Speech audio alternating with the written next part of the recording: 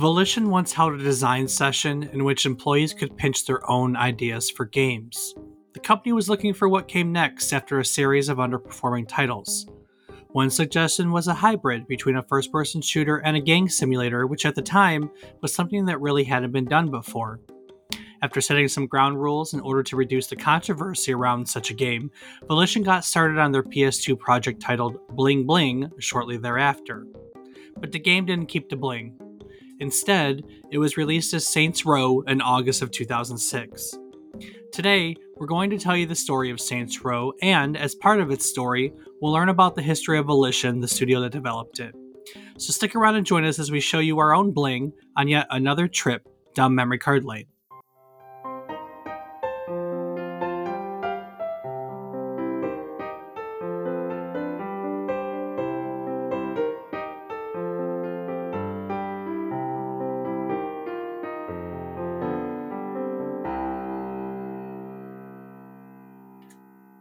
Good morning, good afternoon, and good evening. I hope these words find you well.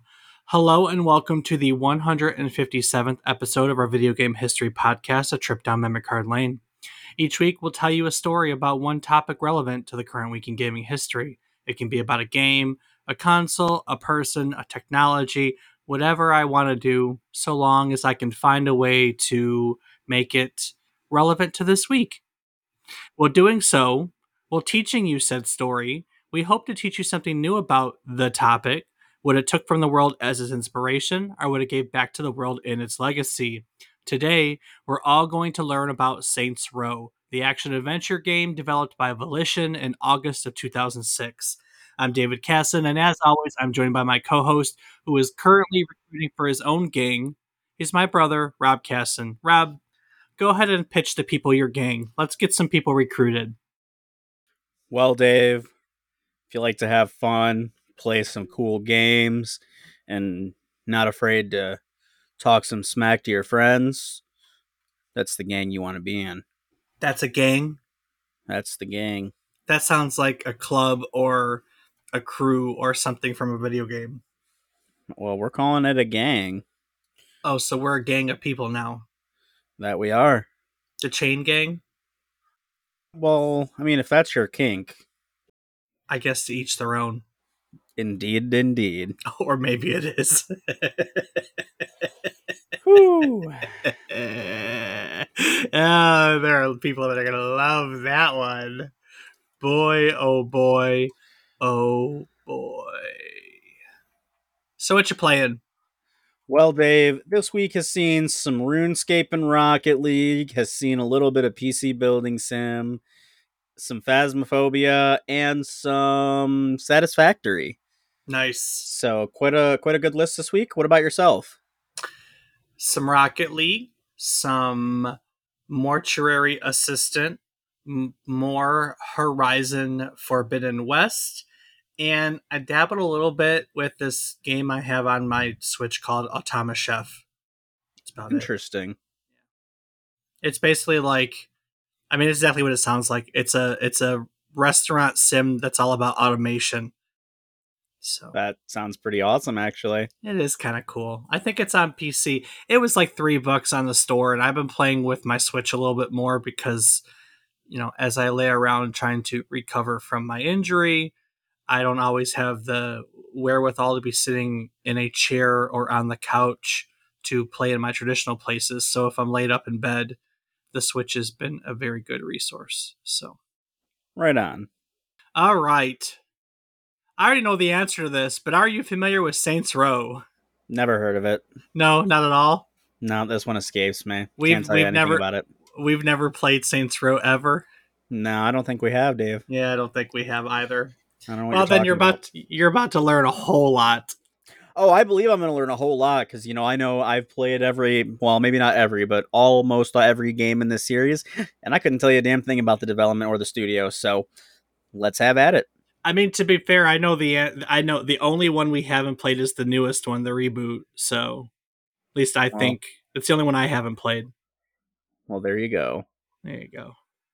So last week we covered BioShock, and as part of its story, we learned that it was inspired by System Shock 2. The first System Shock was developed by Looking Glass Technologies. Now, initially, this studio was called Blue Sky Productions when it was founded in 1990. But in 1992, it merged with Lerner Research to become Looking Glass. Now, the guys who founded Blue Sky were Paul Nerath and Ned Lerner. They had met in college. Immediately after college, they took different paths into a video game career. Paul Nerath worked with Origin Systems, where he led a design on a game called Space Rogue, while Ned Lerner founded his own development company called Lerner Research. Now, Lerner Research developed 3 titles before it became Blue Sky.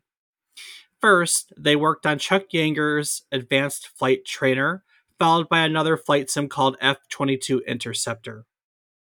In 1992, they released a racing video game called Car and Driver. Yes, like the magazine.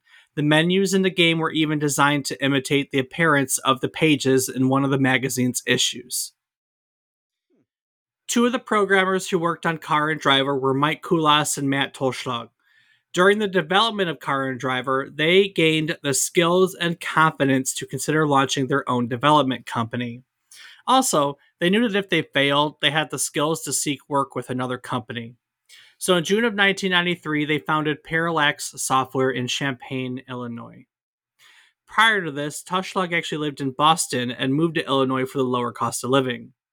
So early on, they developed a rough concept for a game called Inferno, which they pitched to Apogee Software.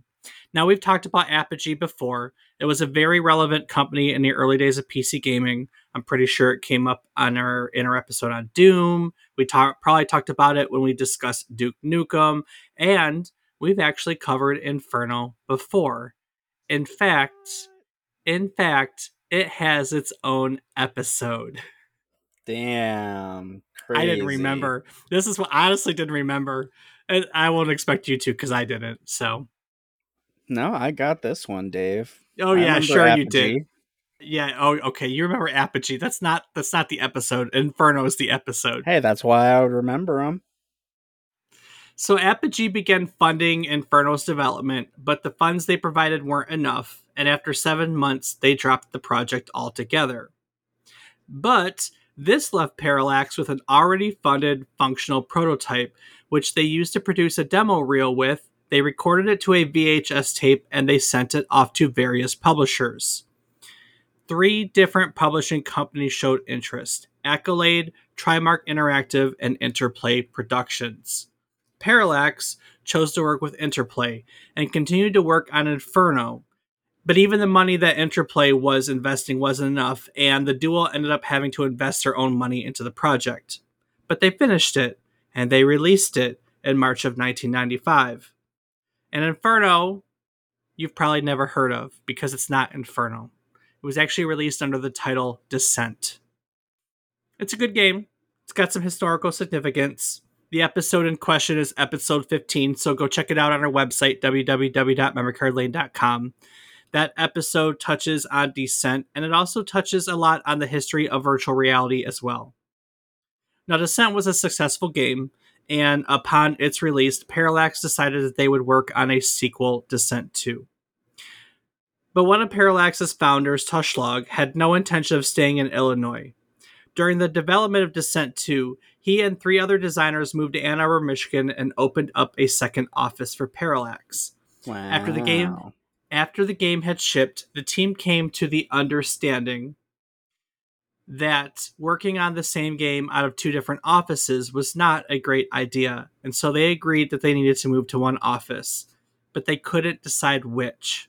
So in the end, they decided to split the company in half. Kulas stayed in Champaign and would take over the Parallax offices there. Some of Parallax's employees followed Toschlog to Michigan, where they founded Outrage Entertainment. Now, Kulas' company was also due a new name, so he looked to his remaining team for ideas. When he found that he didn't like anything thrown at him, he sat down and started pulling books off the shelf in his living room, looking for an interesting idea. In a reference glossary, he found the word volition, which was described as an intense active will to accomplish something. He drew a connection between this definition and software development, so he decided that volition was a good choice. It was officially founded in October 1996 with 12 members. Following the split, Volition and Outrage signed with Interplay for 2 projects each. Their first project, Volition's first project, was a game called Descent: Free Space: The Great War. Now, this is commonly known simply as Free Space. The game is a space combat simulator. It was released in 1998. It rated pretty well, somewhere in the 80, mid to upper 80 percentile, and it sold about 100,000 copies within its first year, which makes it a successful title for the time. After the release of Free Space, the team at Volition began to work on 4 different projects: Free Space 2, Descent 4, Tube Racer, and a game called Summoner. Now, Free Space 2 was completed within the first year. It was released, and well, you probably haven't heard of it because it's on a list of criminally underrated games. Critics loved it. It rates in the 90s in most publications. It pretty much did everything the first game did, but better. But for various reasons, it didn't sell well at all. And I'm not even joking. If you go and you look at lists of games that are like underrated or that people miss but need to play, Free Space 2 is typically on them. So it just was released during a bad time, huh? Yeah. Funny enough, that's actually a common theme for Volition. We're going to touch on that a few more times, actually. Nice. In the midst of the Free Space development, Tube Racer was nixed. They canceled that somewhere in this mess. Now, the other game on the list, one of the other games on the list, is Descent 4. And you may be asking, where's Descent 3? Well, Descent 3 was being developed by the other company, Outrage. And the series always did well, so Interplay had asked Outrage to do Descent 3 and Volition to do Descent 4. But during the development of Descent 3, Interplay began to have financial difficulties. And when the game was released, it did not sell well. So with the writing on the wall, Volition didn't want to go down with Interplay, so they wanted to separate themselves from them. But Interplay owned the rights to Descent, so they couldn't take the game to a different publisher. Instead, Volition did separate from Interplay. They reused much of the code and tools that they had already created for the game, and instead, they used it to create the first Red Faction game. And they also managed to complete their 4th project, Summoner, as well. Summoner is actually one of the launch titles for the PlayStation 2, which I didn't remember at all. Yeah, I don't know. I don't remember. I was too young to remember. Yeah. Volition followed these games up with sequels to both Red Faction and Summoner. There is a Red Faction 2 and there is a Summoner 2. And both games are considered sequels that have improved upon the original. But somehow, they both managed to sell fewer copies than the originals. So it's as if Volition was cursed. Or maybe they just didn't have the tools in place to succeed. Very true. Having the right tools is important for any creative endeavor. We really struggled to produce a high quality podcast when we experimented with different tools to record, edit, and publish our podcast in the beginning. And that led to a lot of extra work to produce our weekly episodes. We had to re-record parts of episodes. Hell, we had to record an entire episode again once. We also had to spend a lot of time fixing the audio to make it sound halfway decent. Yeah, that's right, Rob. A lot of time. But that all changed when we found Zencastr, the ultimate all-in-one podcasting platform. On Zencastr, all of your podcasting needs, recording, editing, distribution, and monetization can all be found in one place. They make it incredibly easy to podcast. Yeah, Zencastr offers studio quality recording. Audio can be recorded up to 16-bit 40K WAV files, and you can record video up to 4K. And it does it in a way that's very reliable and secure. They record each track locally for quality and security purposes, and then once you're done, everything is synced up to Zencastr's cloud, where you can retrieve every individual track for your recording. Zencastr's post-production process takes the headache out of audio production. You can set the right podcast loudness and levels while reducing background noise, all with just one click of a button. And with their smart filters, you can eliminate all those and and long pauses in your recordings. They make it super easy to produce a high quality podcast. Zencaster is a solid hosting platform for your podcast.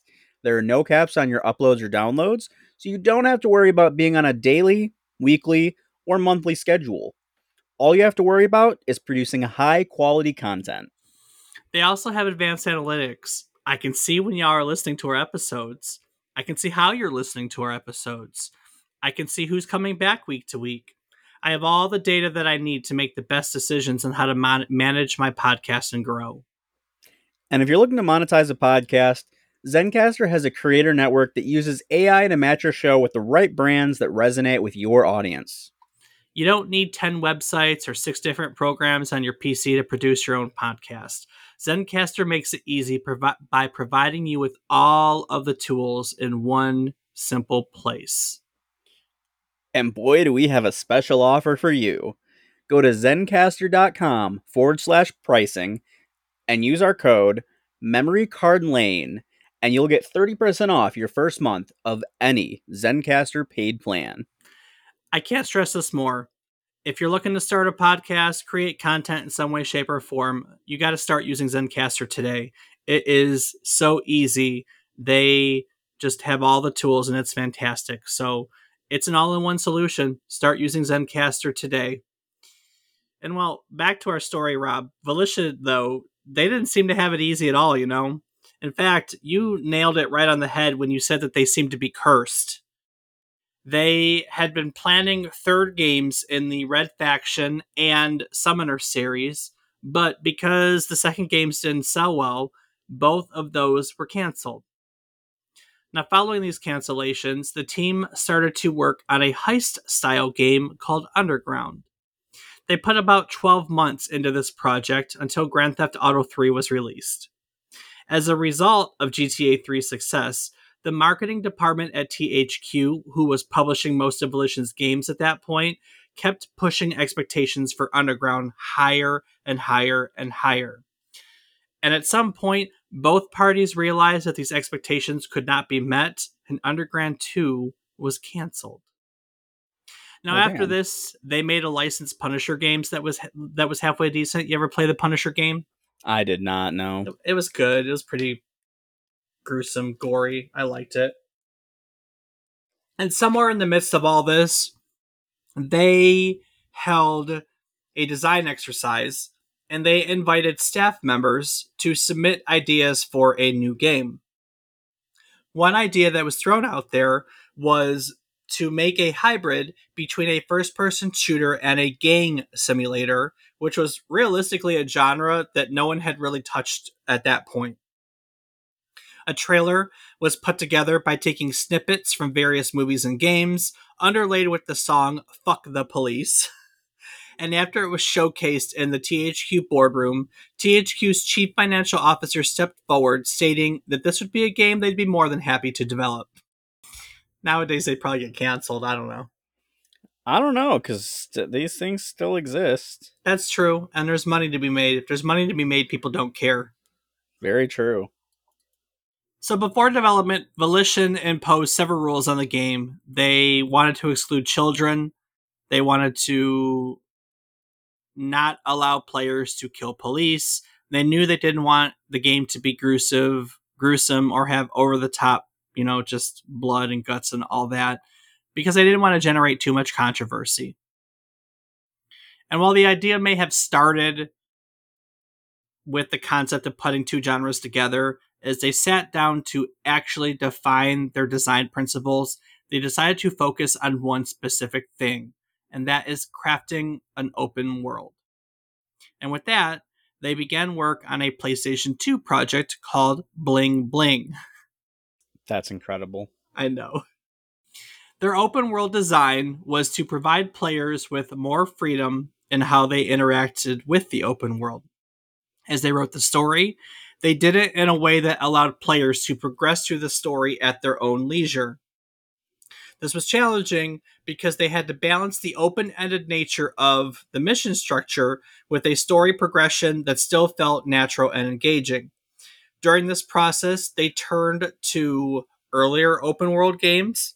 Grand Theft Auto is probably on the list, let's be honest, Yep. to establish a basis for innovation, adapting a design philosophy that everything matters.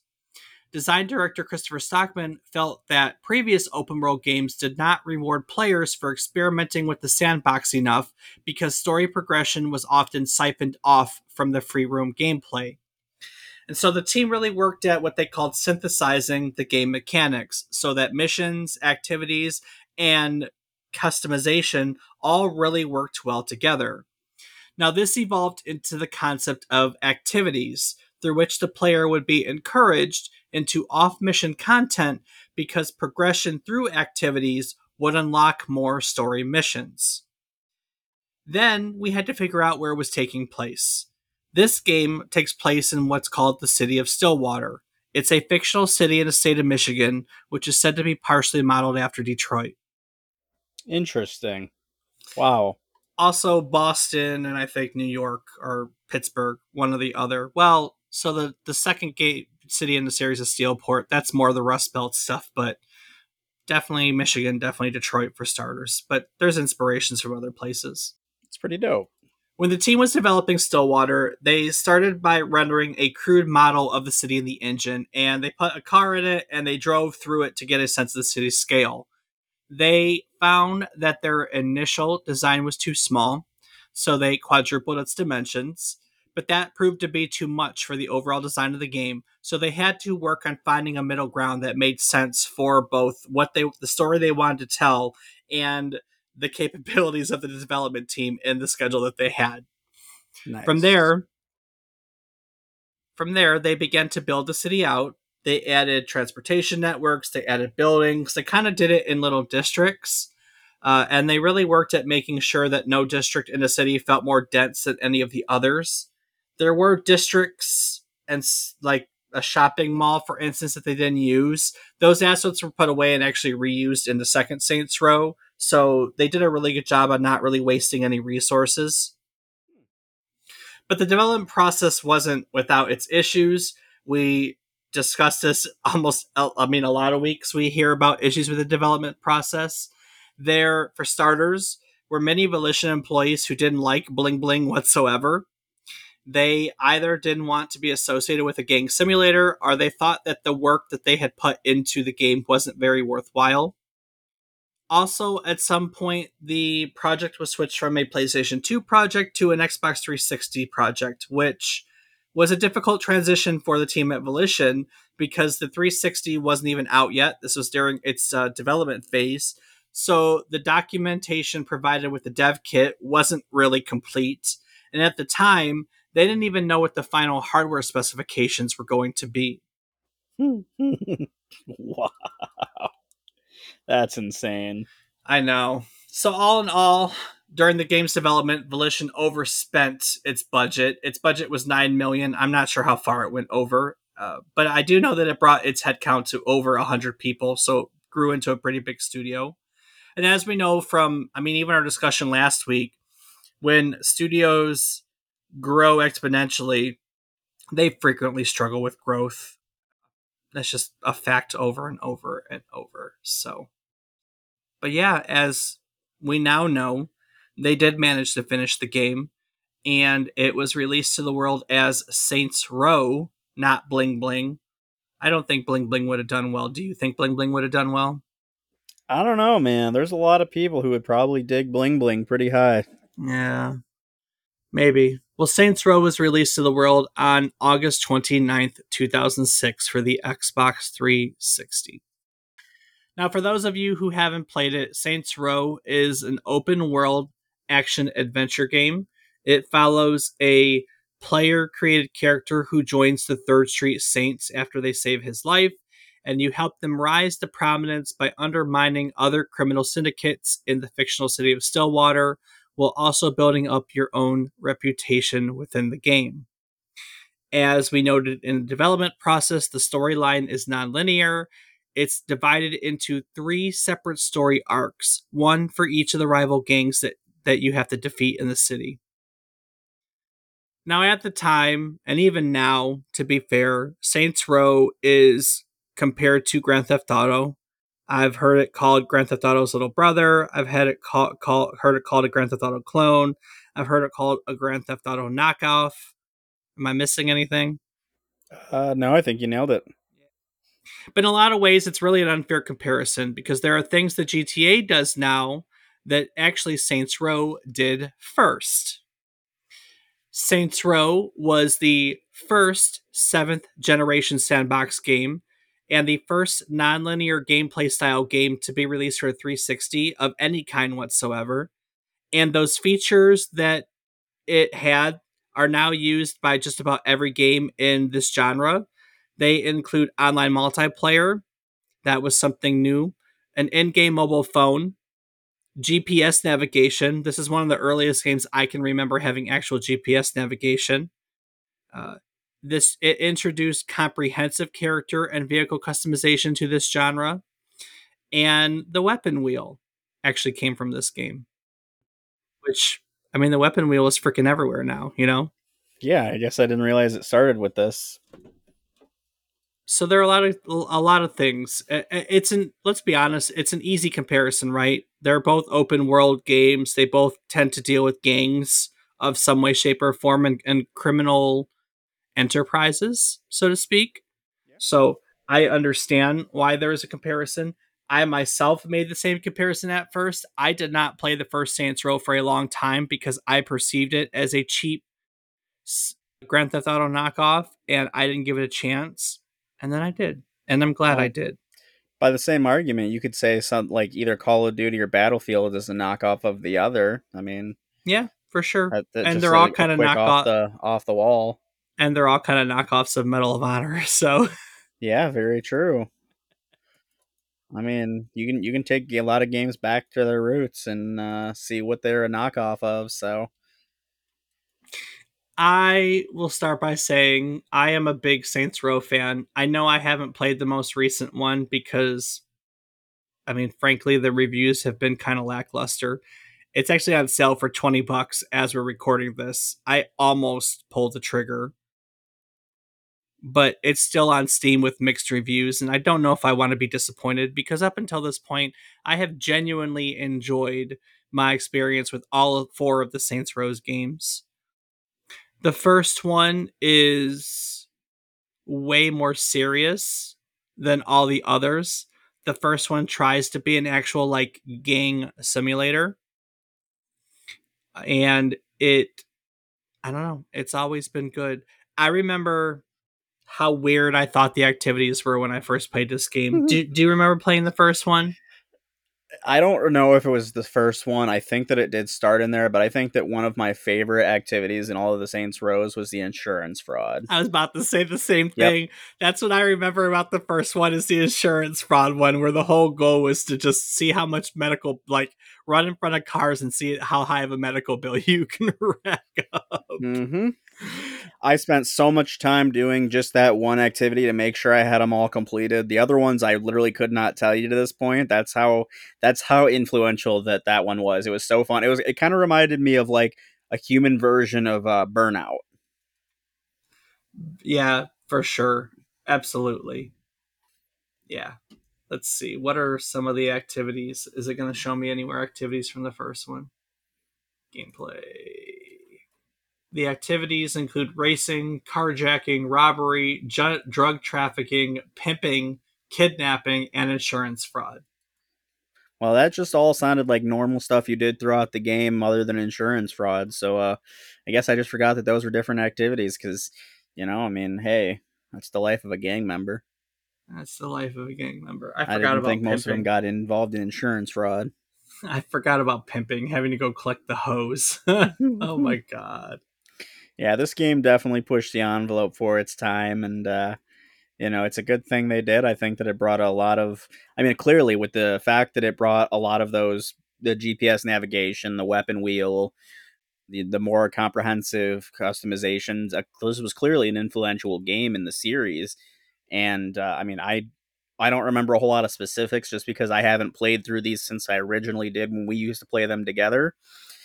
But I remember that we spent a ton of time in these games just running the streets I and know.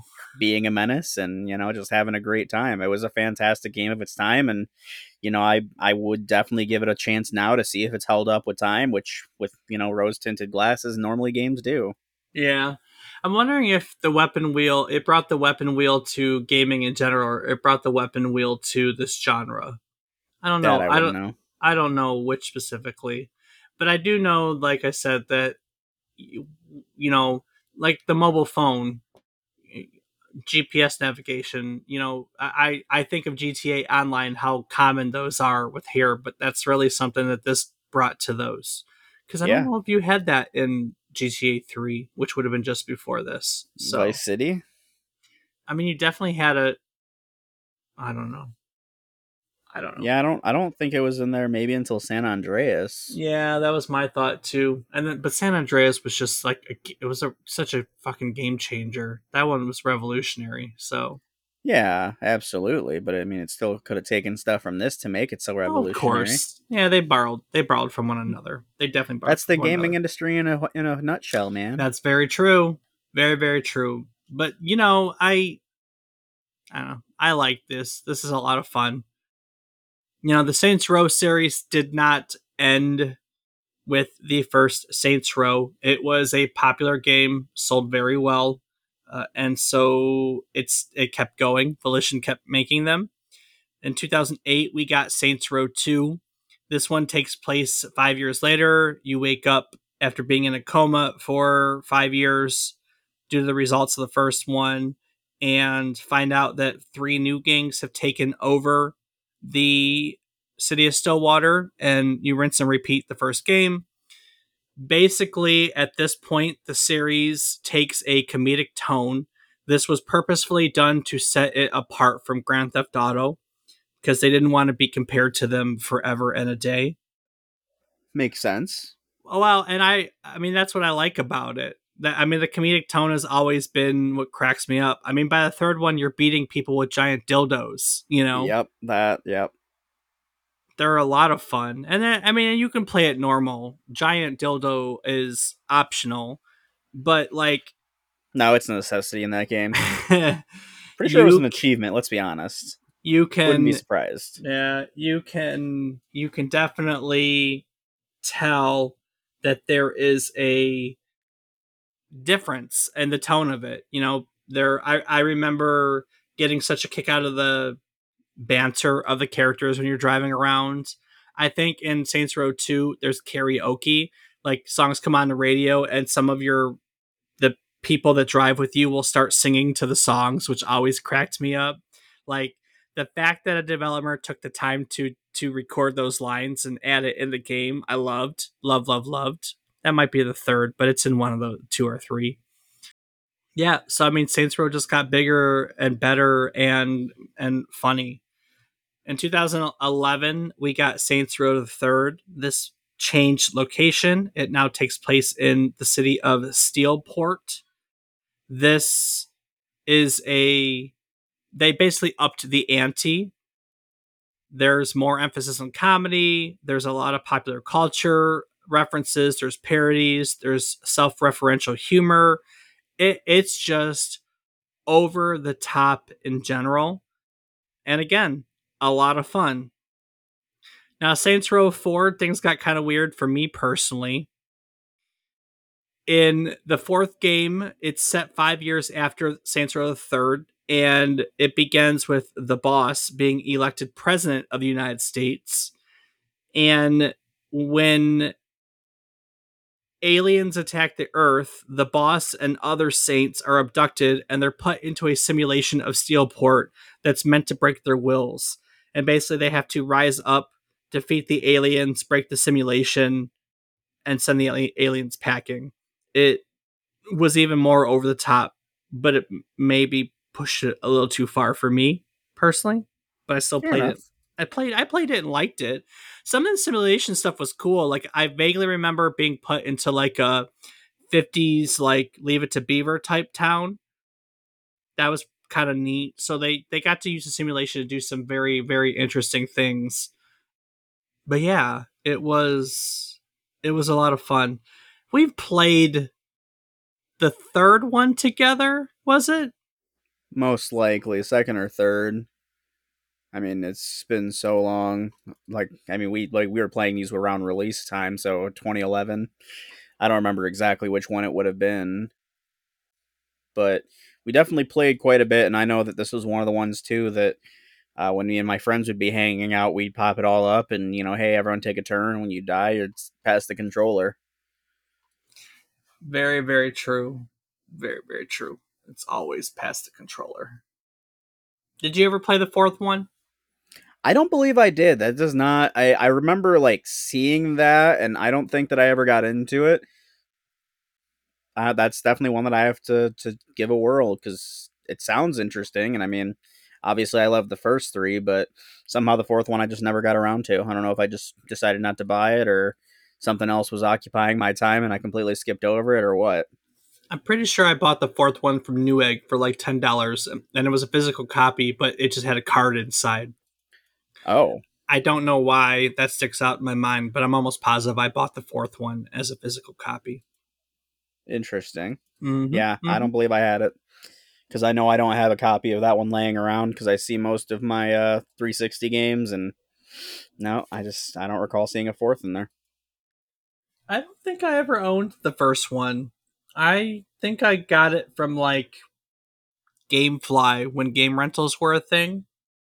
I vaguely remember renting it, and I don't think I rented it from the video store. Time wise, I would have been living. Yeah, I would have been living. It would have been after college. So yeah, I probably rented it from GameFly because that's about the period when GameFly was a thing, and I was living off campus, working all the time. Well, there you go. I'm not entirely sure. I know for a fact I have the original, and I'm pretty confident I have the second. I know I never bought the third, but I did rent that one from the video store back when those existed. Crazy Let's to see. think about that. I have 2, 3, and 4 in my Steam library. Hmm. I've played all of them according to this on Steam. So, Well, of course, my Steam bugs out, so I can't check right now. uh huh. Sure, it bugs out. Oh, I mean, I would have access to them too because you do. Oh, good call. Yeah, that is true. We did set that up. So that's it. Were there any other ones after the fourth? Well, yeah, we already touched on it. They rebooted the series in 2022. They are. It's a game. It's set in the fictional city of Santo Yeso. It's loosely based on Las Vegas. Takes place in the Southwest. It the story follows a group of four friends who start their own outlaw gang called the Saints, which they subsequently expand by seizing power from other criminal organizations in the city. Like I said, it's on sale right now. You can get it for less than $20 until the end of the. So by the time you guys listen to this, it's probably not going to be on sale anymore. Oh man. Oh, and it just came out. I lied. It literally came out this week, August 24th, 2023. Why did I say it was a reboot in 2022? Why? I have no idea, Dave.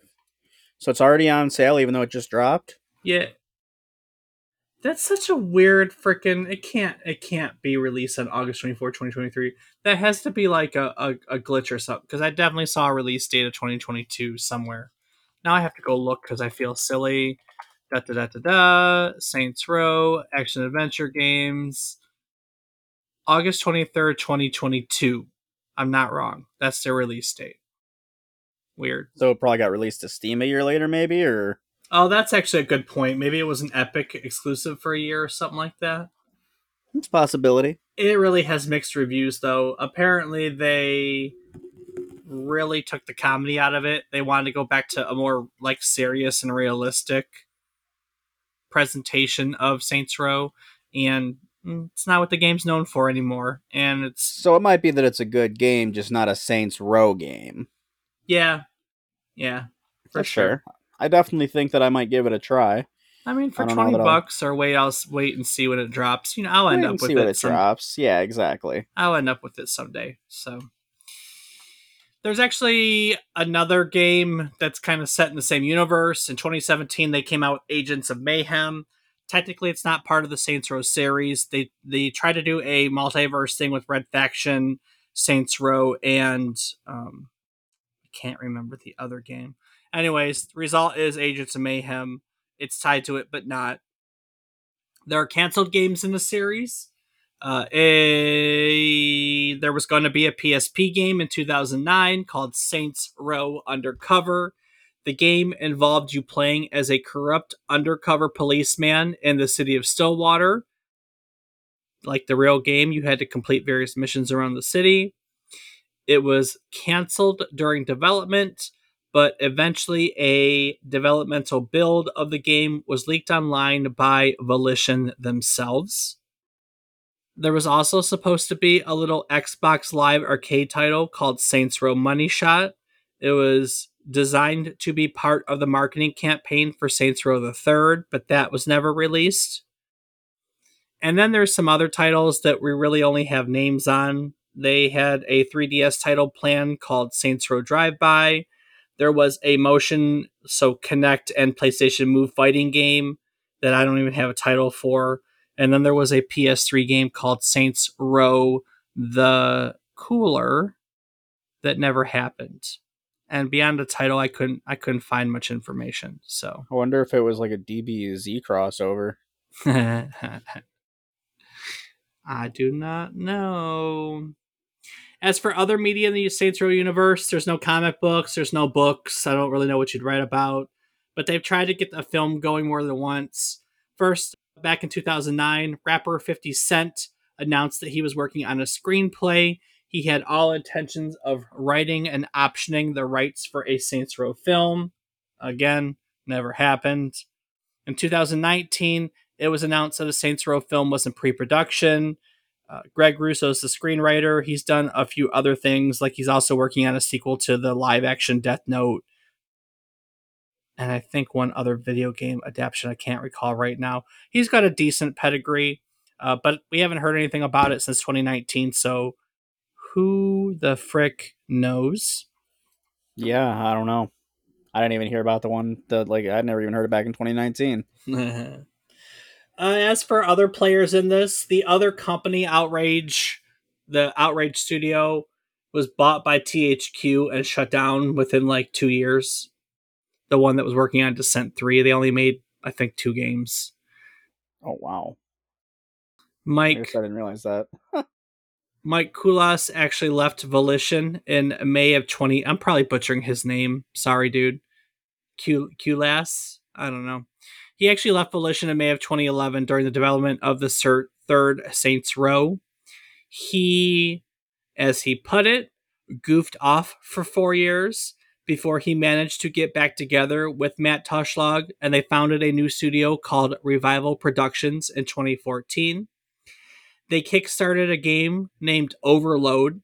It is designed as a spiritual successor to Descent and Descent 2, which of course are their earlier video games. Does it well, does it in virtual reality, no less. So that's kind of cool.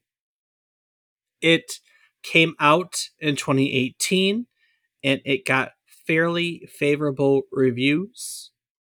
As that all winded down, Kulas actually returned to Volition as general manager. He was gone for only about 8 years. I guess I say only, it's a long time.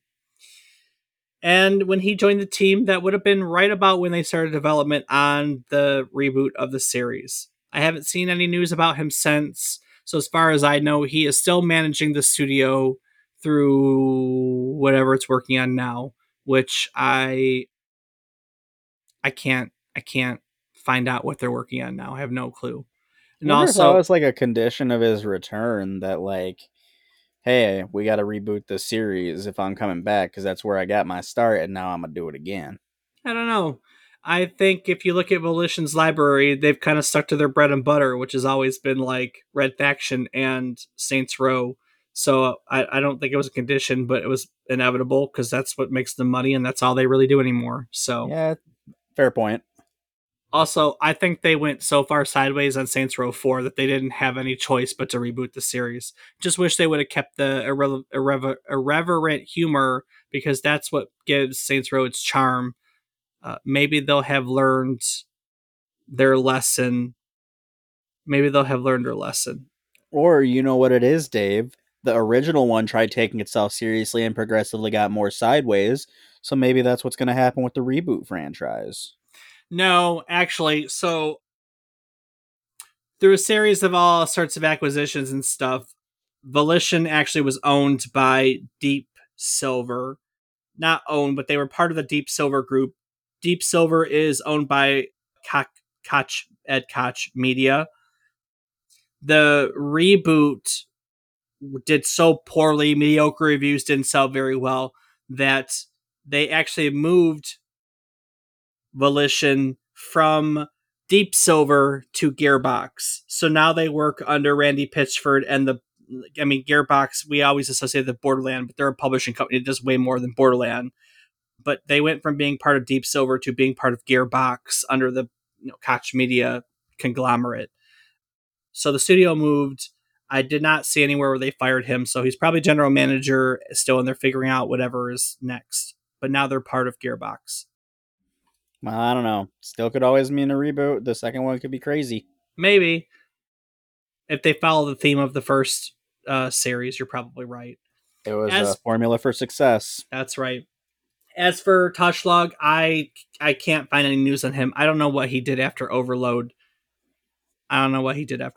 So, but Volition Probably got overloaded. Probably got overloaded. Probably. It was a whole lot of game. But everyone's still kicking. Volition's still kicking, and the Saints Row franchise is still kicking, and the founders of Volition are still kicking. Everybody's still kicking. So, kickity kick. And as far as I know, you can kick people in Saints Row. I don't actually know if that's the case, but I wouldn't be surprised. You can punch people. You got to be able to kick. Very true. Very true. But this story goes back. This story goes way, way back. Like I said, they got their start making Descent. And as I noted, we previously did an episode on Descent, previously called Inferno. That would be episode 15. And in case you are not aware, you can go and check out all of our episodes, 157 episodes now, in our archives on our website at www.memorycardlane.com. Rob, what else can people find on our website?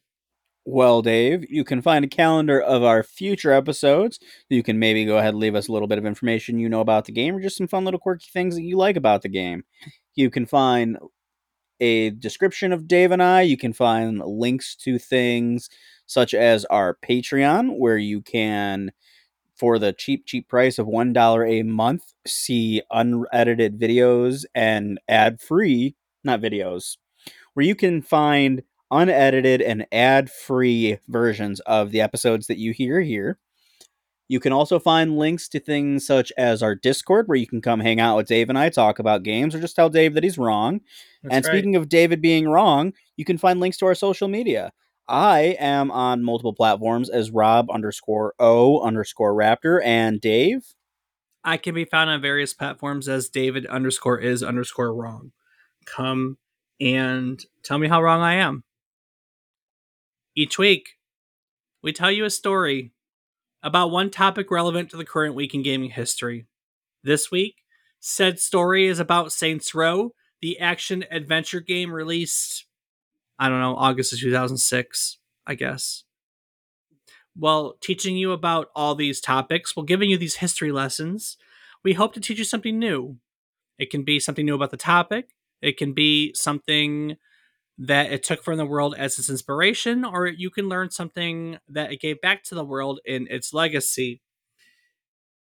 We do research for every episode, and as we research them, as we tell you these history lessons, we learn things. That's the best part about doing this website. It's a vicious, not vicious. It's a fantastic cycle where when we teach, we learn. I don't remember all these stories, so every time I sit down to do research and refresh myself for an episode, I learn things. It's great. I love learning things. That brain is a sponge, and I love teaching you all. So in recognition of the teaching learning cycle, we like to go round table and talk about our takeaways. So, Rob, what did you learn today? Well, Dave, this was a definitely knowledge packed episode of things that I did not know about. I think my biggest takeaway is one, we can't get past the name Bling Bling. That is incredible. Should have stuck with it. I think they really should have stuck with it. That would have been fantastic. But I also think it's really cool how we just see here the interconnection, the interweb of all of these different developments of games, the different companies that develop them, the designers and things. Because we talked just last week about Bioshock and System Shock 2, and some of the people that were part of that group ended up creating this. Yeah, They created their own development company after working on another project that was highly influential and created something else that furthered the gaming industry. So it's just kind of cool to see the interconnection. I mean, I talk about it so often, but it's still just every time we talk about these things, it's amazing to see how all of these things are so interconnected and how it all progresses into where we are today.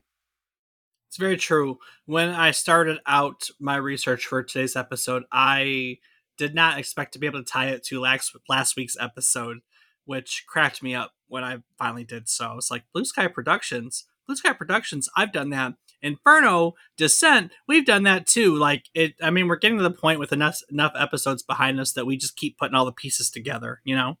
Absolutely. It's great to see. So that's mine. What about you, Dave? What was your big takeaway from this week? I'm fascinated by the fact that Stillwater is in Michigan and modeled after Detroit. I had no clue. Okay, yeah, that one was another one for me. I definitely, when you said that, it was like, well, damn, that's freaking crazy. I wish I would have known. Like, it's kind of cool. I want to go back and play it now just to see the influence. Yeah, yeah, I think that was pretty cool.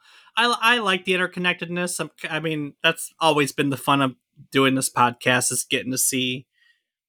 I've always been a advocate in that I don't think that we treat enough people in this industry as artists the way we should. We know movie directors and we know screenwriters, and there are recognizable things, but there are not a lot of those same type of figures in the video game industry. And I've always been an advocate for making sure that people get credit where credit is due. And that was part of, why we do this week in, week out. So yes. So yes. But that, my friends, is the story of Saints Row and the Stillwater Gang, you know? Indeed, it is, Dave, and a fantastic game and series it is. I know. I love Saints Row. You're right. It's one of those games that like you can just pick up and run around with a friend and beat people and have a lot of fun doing it. You don't have to put terribly much thought into it, and you have a lot of like. There's always space for games like that in your life. They're just a lot of fun. Absolutely, hit it right on the head. All right. Well, before I take it into next week, Rob, is there anything that you'd like to add to today's episode? As always, Dave, I do just want to take one quick moment to say thank you so much to everyone for listening. It means the world to us, and we hope that you enjoy hearing us as you listen. So thank you. Awesome. Well, with that being said, let's look at next week, where we're going to be heading back yet again to one of the greatest and most important video games of all time. I know I say that over and over and over, but there's still lots of very important, great video games we haven't touched on. Released in September of 1998, Metal Gear Solid is an action adventure stealth game that helped popularize the stealth genre and in-engine cinematic cutscenes. And next week, we're going to learn about how it all came to be. So go ahead and collect those boxes in preparation for our own little stealth trip on next week's trip down memory card lane. Do the thing. Doop doop doop doop doop doop doop doop doop doop doop.